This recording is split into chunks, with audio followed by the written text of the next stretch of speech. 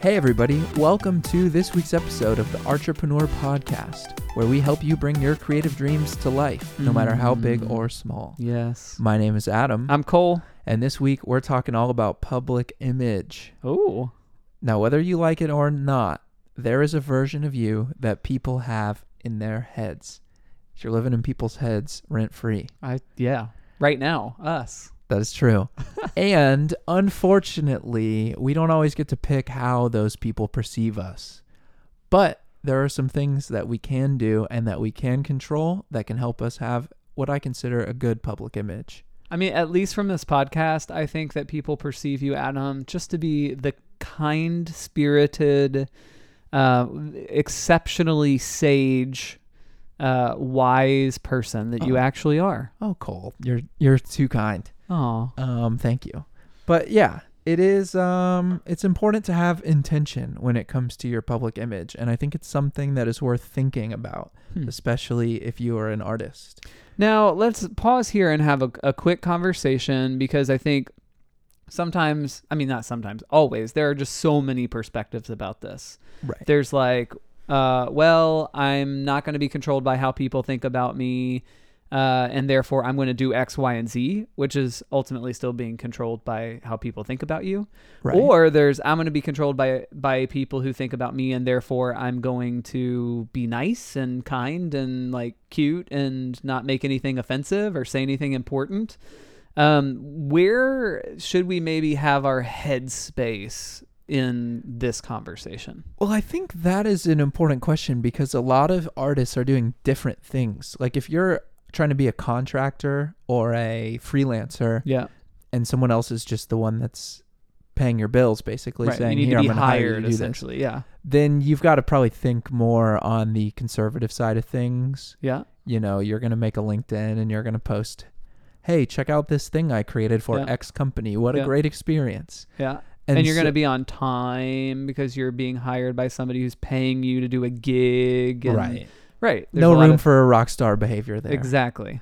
But then there's the other side of it where, you know, if you're trying to be a little controversial and maybe stir up some drama here and there, and maybe you show up 5 minutes late, a little fashionable lateness, you know, that can be a thing too. So I'm not going to draw like a hard line and say you have to do this, but it's definitely worth considering. Yeah. But I think for this episode, I want to talk more about the second one. Okay. So, you know, if you're trying to run a business, quote unquote, you know, you can look up probably how to be a professional person. And those tips will apply to you. Please Google how to be a professional person. You know, it's going to say have a clean haircut or whatever it is. But this, we're making art for the art's sake and hoping people notice. So you have like kind of a mullet thing going on with shaved sides. Like, where does your haircut fall in the spectrum of this conversation? It's funny you ask, because I think a lot of people associate my music with like an 80s thing. Oh, okay. So maybe it's that. So you're just embracing the hairstyle. I think I am. Okay. And so, yeah, that kind of ties into point number one, actually, believe it or not, which is to be interesting, because it is better to be different than it is to be boring. Like, there's no reason to be shy about having a look or a sound. Yeah. So I think we have go-tos as artists sometimes, and maybe if there's something out there that you want to try, don't be afraid to do it. Go for it. Have a look, have a sound. If someone says, "Oh, this is your paintings are very 70s." Yeah. That's not like a value judgment. So I should like put shag carpeting like in my house? No, I mean, yes, you should. Okay. But no. But it's more like if somebody associates you with something because you have a style, or they say, "Man, this is so you." Yeah. Take that as a compliment. This is really interesting in context of like talking about authenticity, for instance, because like you look at somebody like David Bowie, and he had a very clear persona. In fact, he had like an alter ego sometimes as well. And it's kind of this interesting balance between playing a role and being authentic, and then also authentically playing a role. Like all of it is just kind of swirled around together in a big pot. Yeah, I mean, it's like we've seen probably interviews I've seen of comedians where they will say that they look up to other comedians because they're always on. Like they're always trying to do a bit, or they're always Robin Williams. Yeah, they're always working on something, and you kind of become that character almost of like you're playing a guy who's doing a bit, and it's like gets really meta there. But those people are figuring out how they want to be perceived, and they're working on jokes, and they're being an artist all the time. And I think maybe the place that we're talking about today is not necessarily telling you be X or be Y or do this or do that, but it's like there is space here for intentionality, and it's helpful to think about these things. Right.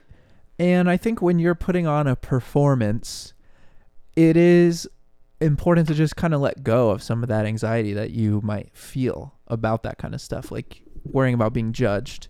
For example, sometimes I'll play concerts and you almost are like, I want to dance a little and I want a boogie. I've seen you dance. I've seen you boogie. But then you might get a little stage fright or a little nervous, or you might see someone in the back of the room with their arms crossed.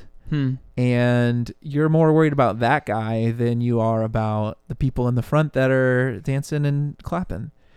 And sometimes you'll do a show and you'll get off stage, and then that guy in the back with his arms crossed will come up to you and say, that was a great show. I had a blast. And you think they're judging you, but maybe they're not. Maybe you're more worried about being judged for being that artist type than they are even concerned about it. So it does kind of play into that. Well, that's for sure a thing. Like, we often, in our own insecurities, perceive things that aren't true because we project those insecurities onto the moment or the people or that kind of thing. Oh, for sure. I've definitely experienced a lot of that when it comes to just kind of like how I see myself or how I see myself in certain situations or certain environments or certain groups of people. Is I walk into that with a presupposition of how people are going to think or behave or respond. And I go in, rather than being myself in an environment, I allow my perceptions of that environment to begin shaping how I behave or what I do. And ultimately, that doesn't serve me or those other people. Oh, definitely not. I mean, even at our last event, Recharge, I was looking around the room, and it's like a ambient performance. You bring a yoga mat and a pillow. We talked about it last episode. So if you're following along, but there were people that, it's like, oh, they look bored. And then they talk to you and they're like, oh, that was so fun. Yeah. Like, oh, okay. Well, maybe I was worried they were bored. Yeah. But it is weird how that works with your brain. And so the next point is, don't be afraid to be loud about things that you're passionate about. It is a good thing to have opinions and to ask thought-provoking questions and to put yourself out there. And keep in mind, that's different than me saying you should become a contrarian or stir up controversy or be a gatekeeper. Like when you go on the internet, you go on social media, there's an endless sea of posts, people saying, hey, check this out, check that out, I made a thing, whatever. If you are a person who can ask an interesting question, sometimes that will get more engagement and more people interested in what you're doing than just saying, look, I made a photograph. Look at this picture I took. Yeah. Kind of framing the story, telling people authentically, hey, I had a really hard time creating this and I spent a really long time on it and I finally finished it. Here it is. Sometimes just putting yourself out there on the internet a little bit, being more authentic, that kind of stuff can help. Like, Cole, you've been, I've noticed on Facebook. Yeah. You've been doing a lot of question type posts. Yeah. And I feel like people are kind of connecting with them. Yeah. And it gives you a platform to talk about what you want to talk about, but instead of just lecturing everybody, it kind of becomes a conversation. Have you found that to be true?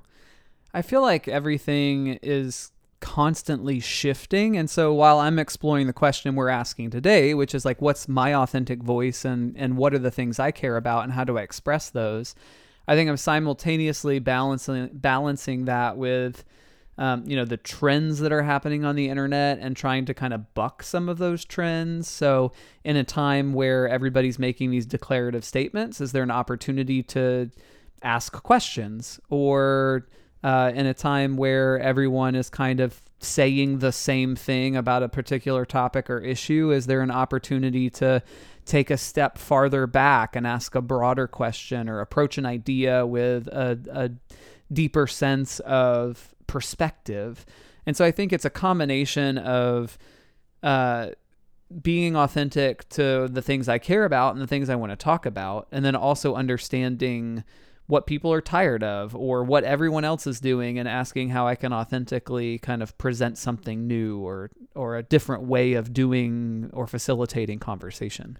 Yeah, and I think social media, with all its great pros and all its horrible cons that people have experienced, it does give us a unique opportunity, I guess, that we can kind of infiltrate into people's lives a little bit more than maybe we could have as artists beforehand.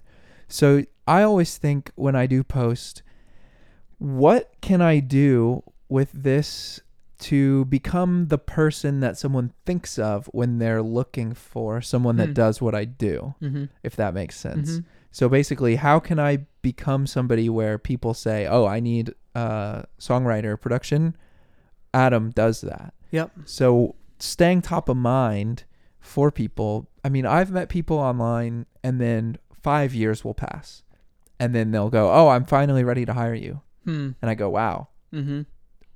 Great. Let's do it. At the same time, there's probably also people who from time to time are like, I need this done. Who can do it? And you're like, that's what I do. Yeah, that So definitely happens. Yeah. It's like a balance of, letting people know who you are and what you do and what you're about, but also not over inundating. Right. Yeah. And that's the tricky thing with posts not being chronological anymore and the algorithm and all that is like you could post 10 things about how you do this and then one of your friends will say, hey, does anyone do this? And you're like, yeah, me. And they're like, oh yeah, cool. You're hired. I actually today on Facebook saw somebody post something about a particular issue and he was like, I can't believe nobody's talking about this.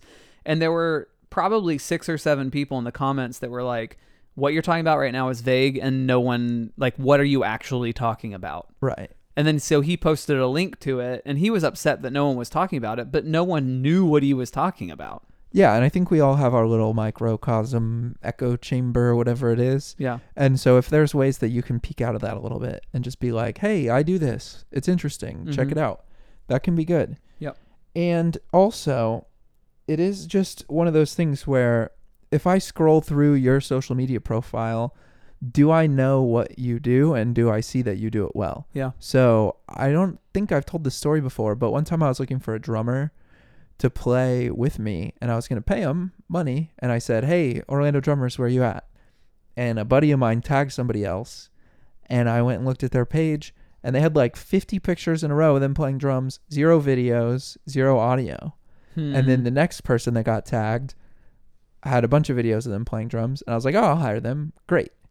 Like not everybody is going to go through the like, oh, hey, can you send me some examples of your work? Yeah. Like put it out there. Yeah. I mean, one of the best things, one of the most effective tools that we have for Creative City Project is we have a page on our website that is creativecityproject.com/media. And anytime we need coverage, and this is, specific to our industry, but it can be extrapolated to whatever you do. Anytime we want the news to cover us, or anytime we have assets for like newspapers or broadcast TV or whatever it is, those news outlets know they can go to creativecityproject.com/media and all of the things they need are there.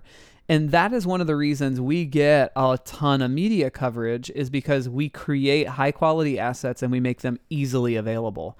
And I think that's really important for us as artists. Yeah, I mean, I think it's definitely true if you looked at your own page and you just say, if I was a stranger looking for someone that does this, would I hire me to do it based off of this? Yeah. That's maybe something good to look at every once in a while. Yep. And finally, the last point, which is kind of similar, ties back into the first two. Don't be afraid to put yourself out there when it comes to new types of media. So I've worked with artists before who are adverse to making a profile on every single social media platform. There was one band that I've talked to where they didn't have a Facebook page because they felt like it cheapened their music. Oh, interesting. Yeah, and they had a label that was trying to sign them and they were like, you'll need to make a Facebook page. And they're like, we don't want to cheapen our music. I was like, wait, okay. So they decided not to get signed because they didn't want to No, they did it, but they were like reluctant. Got it. And, there's apps like TikTok and Twitter and all these things. And Can I just interject here? Go for it. You just need to follow the advice of Ariel, the Little Mermaid. I want to be where the people are. Oh, definitely. Like, why withhold yourself? Right. Well, that's the thing. I'll talk to people. Oh, I'm too old for TikTok. It's like, okay, well, I There's know. like literally grandmas on there who people are following because it's like grandma advice. Exactly. I mean, I have bands that I follow on there that I've seen go from like 1,000 followers to 2,000 to 10,000. Now they're going on tour. People are buying tickets to the shows. It's like, why would you box yourself in and say, I don't want to do that? Yeah. And especially, I've used a lot of Facebook ads to promote my music and promote videos of just me playing the songs or doing a lyric video or whatever it is.